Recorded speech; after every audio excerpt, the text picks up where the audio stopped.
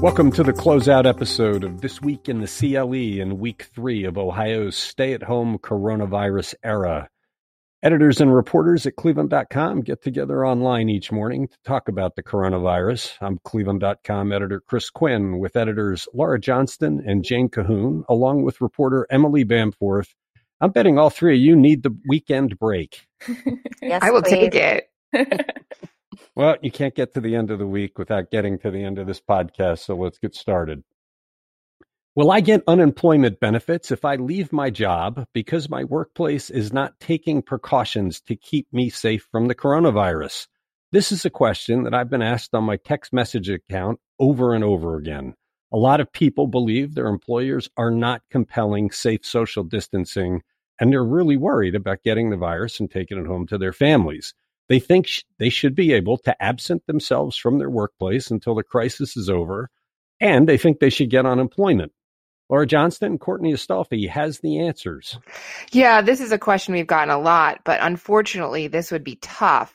The employment experts that Courtney talked to advise people not to walk away without really thinking it through and taking a bunch of intermediary steps.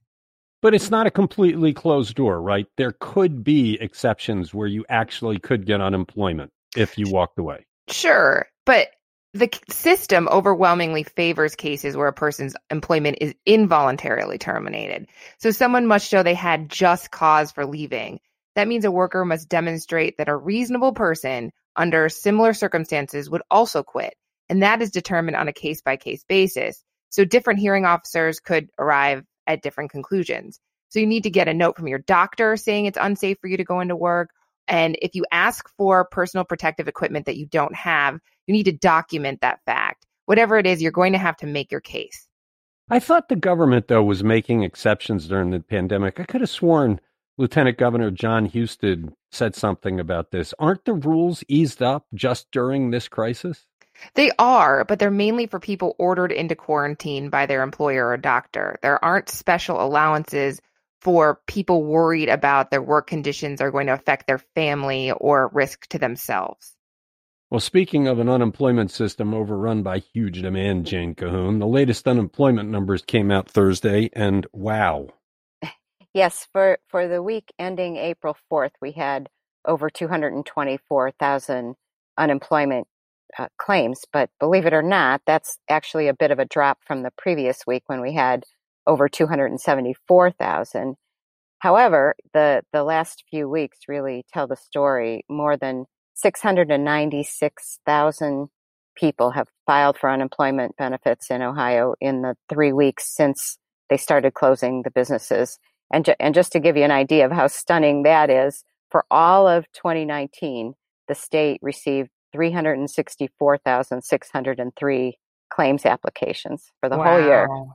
And the Wall Street Journal had the total number of Americans that have filed since this began, and it's 17 million. That's just a staggering number. But, I'm still hearing every day from people who cannot get through or get straight answers from the Ohio Unemployment Office. And almost every day, it seems like John Husted is telling people, hey, it's working, be patient, we're trying to get it going. But people's patience has run out. It's been weeks now. They don't have money coming in. And the tenor of the messages we're getting from them it's almost getting histrionic. They're so worried. What's going on, Jane? Are they going to get this thing fixed or not? As you said, the lieutenant governor has repeatedly said, we're adding capacity to this system, and he rattles off, the number of claims that they've paid on already. And he keeps reassuring people that even if they can't get through right away, their benefits are going to be retroactive. But it's just a never-ending question. When are they going to fix it so people can get through, in a timely fashion? I guess we'll have to ask them about it one more time. Yeah, I think the difference, if I can parse the emails and texts that we're getting, if you have a standard situation where you've just been laid off and you put it in, then that gigantic machinery of a computer system will process you. But if you have any wrinkle, any little thing that raises a question, you get pulled out of that smoother machinery, shoved off into some estuary on the side, And it sounds like nobody's moving those cases. It's almost like the state has set up a system to deal with the vast majority, but because there's so many people now in that estuary, there's panic. So maybe when we ask the question, we could kind of aim it that way, that it sounds like systems working for everyday normal cases. What are you putting in place to deal with people that have these wrinkles? Yeah. I think that's the first time I've heard estuary used as that analogy. I like it. You're like, I'm going to have to use that sometime. It's a swamp. The state government, it's a swamp. You're listening to This Week in the CLE. Is the strain of Ohio's stay-at-home order getting to people? Jane Cahoon, we had an interesting spectacle yesterday. People protesting Governor Mike DeWine's social distancing rules outside the State House, who were actually following mostly those social distancing rules. What was their protest about? Well, that was rather interesting, although some of them probably did get a little too close to one another.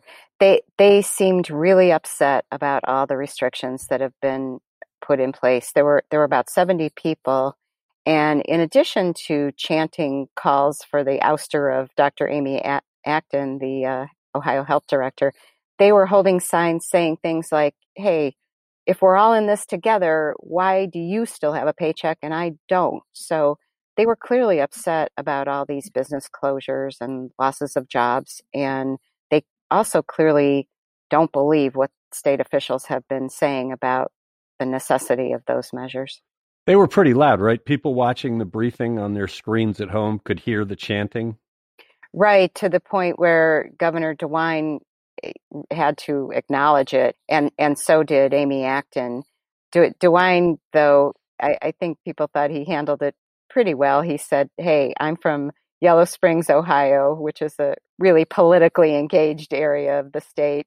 And he said they used to have protests there all the time. And he and his wife, Fran, are big First Amendment supporters. And these people had every right to express themselves. But he did kind of caution them, "Hey, if you're shouting or chanting, don't shout too close to somebody else. Keep your distance." But there is a bigger issue here. They don't believe, as you said, these restrictions are warranted. They believe they're hurting the economy. They don't think the projections that have been used to put all these things in place really merit this kind of strict action. It's the other side of a conversation that largely is taking place on social media, and probably, merits some time in the sunshine. Yeah, there are people who definitely believe this is an overreaction and they're making their voices heard. But what we've heard from those in charge is that they would rather be blamed and second guessed for being overprepared than they would for losing any lives that didn't have to be lost. My original question mentioned the strain of these restrictions. I sent around an email this morning that we got from somebody that clearly is feeling that strain. It was talking about how upset they were. We're ending this third work week of being at home.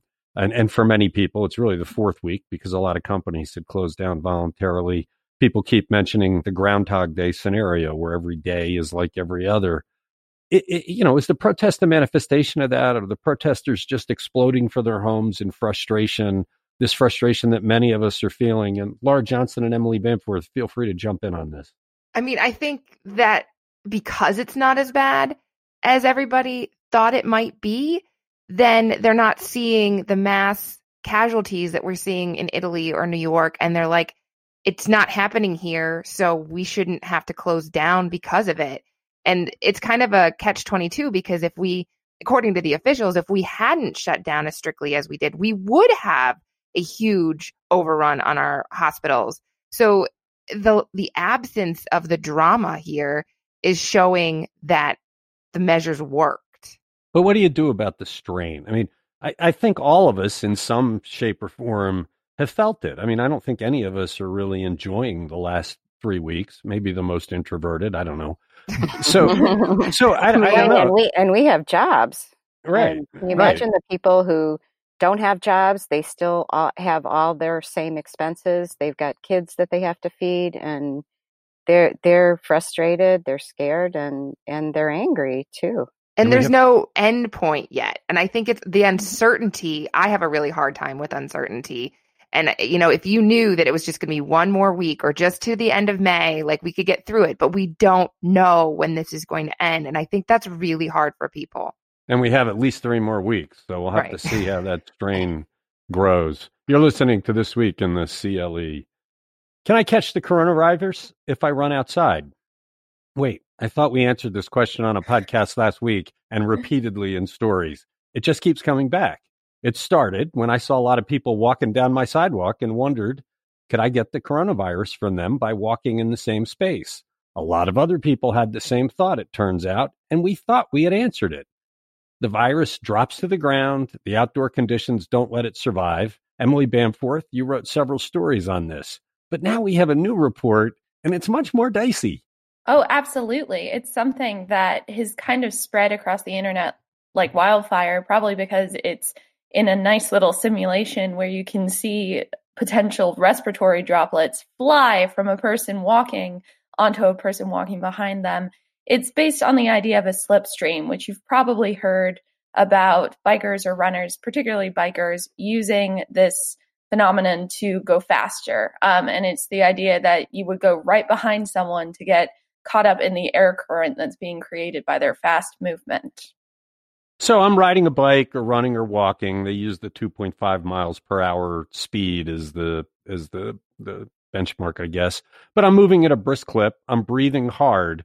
And so the droplets I exhale, unlike those other previous studies where it just drops to the ground and doesn't survive, when I'm moving like that, they get caught in my own whirlwind, as it were, and stay in the air for the people coming up behind me?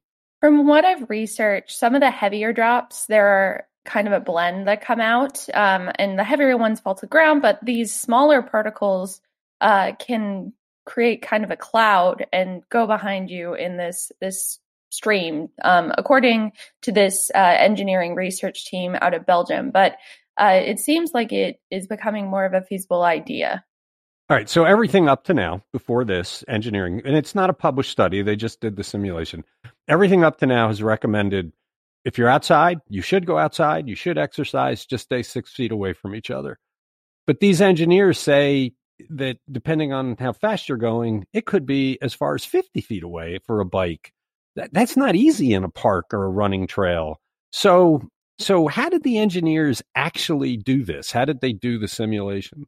So it's important to note that this is not a scientific study. They kind of went backwards in terms of scientific methodology. So they released the results to the media first, and there wasn't much methodology with it. They were more just saying this is a theory based on what we know about physics. This isn't a viral simulation, so we don't actually know how much of the actual virus could get onto the person behind, and whether that would be transmissible. But basically, it's all based on this concept of how they know air moves. So if you think about it, 6 feet apart is actually, I did a little more research, and it's something that's been around for a really, really long time. And it's just the general accepted distance that germs are able to travel. But when you think about it, we don't actually know very much about this virus at all. We still don't know how it reacts to being outside, light, wind. So it's likely that it could be combated by staying 6 feet apart. But these researchers are saying, hey, let's think about this. How far do we actually need to be? Okay, so that's the question. How far do we actually need to be? So it's going to be about 13 feet for walkers. It's going to be more for runners and bikers, about 32 feet for runners. Not that I looked that up because I've been running outside at all. But positioning is also really important. So we talked to a pulmonologist at the Cleveland Clinic, and he said that this theory could have some weight, but you really need to just look at where you're standing. If you're staggering yourself, that can also be helpful. If you're to the side, it looks even more safe. Just try not to be directly behind someone. So if you're drafting someone in the metro parks trying to get a boost from their airstream, probably skip that. I've got to say that I keep thinking we get to a place where we have an answer, but really it's all as clear as mud.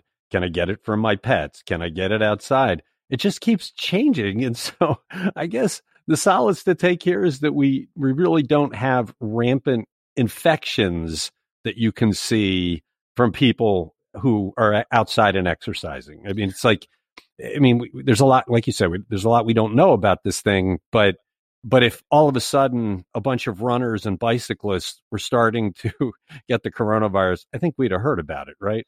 Absolutely. And if you look at the pet situation, as some more evidence comes out that cats might be able to contract the coronavirus, that's when people start listing these measures of quarantine your cat if they seem to be having these respiratory symptoms. Don't touch your pets if you have COVID-19. I'm working on a story about zoos and how they're responding to the tigers at the Bronx Zoo having coronavirus in their system. And they have changed in the way that they interact with their animals. So it's all just reacting to these things. And I think that if it shows up that people are putting themselves at risk by going outside, that's when we're going to start cracking down on it. Okay, great. You're listening to This Week in the CLE. How far can a single infected person spread the coronavirus? The Centers for Disease Control and Prevention published a striking case study that has an answer to that question, and it's a lot. It's about someone labeled a super spreader who was linked to the infections of 15 people, including 3 who died. And Laura Johnston, that super spreader was not even that sick himself.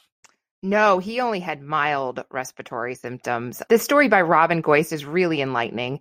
This guy in Chicago was what you call a super spreader, and he was spreading the disease back in February before social distancing rules went into effect and everyone was taking a whole lot of precautions. He had recently traveled out of the country, and then he went to a funeral. The night before, he shared a takeout meal with 2 family members. He hugged them. Both these people got sick, as did another funeral attendee, and one person died about a month later. Then another family member who also had close contact with the Chicago guy at the funeral visited one of the original patients in the hospital. That person got sick. 3 days after the funeral, he attended a birthday party with family. They shared food, they hugged. 7 party guests developed symptoms, and 2 people were hospitalized, required intubation and a ventilator, and then they died. The spread kept going. One of the patients who later died was cared for by a family member and a home care professional, both of whom are considered presumptive positive cases since they're not testing them. And another birthday party guest infected somebody at church. God, it's like right out of Stephen King's book, The Stand. Is there anything to read into the timing of this case study coming out right before many people might have been planning to be in churches and temples for the High Holy Days? I don't think so, but it does underscore the need to continue to social distance. This was basic stuff. Hugs at a funeral, sharing of meals. I think one person who got it was sitting in an aisle in a church or somewhere close to this guy, and it just spread. It seems like this thing is very simple to transmit to others. Yeah, these spider webs of cases are fascinating, and they're really disturbing and sad. I remember at the beginning of all this in early March, I read about a lawyer in New Rochelle, New York, who gave the coronavirus to more than 50 people, including 2 caterers at a bar mitzvah he attended. So some people are just really contagious. So Emily Bamforth, Jane Cahoon, Laura, anyone planning to attend any gatherings this weekend? Only a Zoom gathering. Yeah, exactly. We live it up on Zoom. Okay. Yeah, I'm sick of that whole thing, but yeah. I'll be glad when we see each other again. You're listening to This Week in the CLE. How fast did the coronavirus spread through Ohio? Jane Cahoon, it's hard to believe that it was just 1 month ago yesterday that Ohio confirmed its very first COVID-19 cases, all in Cuyahoga County. That was just 2 months after the news of this thing started to spread in China, when it was just a few dozen cases. But Ohio had its first case March 9th. And from there, where are we? Well, we are now at over 5,500 cases and 213 deaths in Ohio. And since that day, a month ago, we've seen schools close, businesses close, and in order to stay at home. So a lot has happened during that month. It seems like a lot longer ago. I saw an interesting meme on social media that it's leap year. So February had 29 days, March had 500, and April is 5 years. That's a good one. So those first cases, we had a clear idea where they came from. There was the guy who was in the bus with all the kids coming back from the Washington thing, and we had two people who were on that infamous Egypt cruise where so many people got infected. But only days later, we had the first case of community spread where no one knew where it came from, which was much more ominous because it meant it had been in the state for a while. Yeah, I think we were kind of naive to think, as we found out about these cases, we'd know like how people got it, but we have not been able to keep up with that because basically many people don't know how they got it. And because we have this limited testing and people have mild symptoms or sometimes no symptoms, there are perhaps tens of thousands of more cases and possibly like 1% of the population could be walking around with it. On March 9th, we had Cuyahoga County as the only county in the state with cases. By April 9th, it was in all but 4 of the 88 Ohio counties. It went through Ohio like the wind. By the middle of March, we were getting all those restrictions you mentioned from the Governor Mike DeWine to keep us apart. And we clearly have slowed it. I mean, the numbers are nowhere near what the projections were, but they do keep climbing. We're still rising to a peak, it looks like. Right, they are climbing, and as you said, not exponentially as many had feared. But now we've been told to expect that this thing is going to peak in a little more than a week with 1,600 cases in a day, probably April 19th is the current estimate.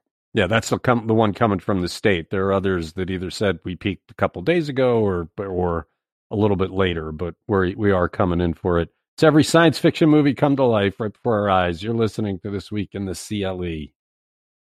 Can the blood of coronavirus survivors help me if I get infected in Ohio?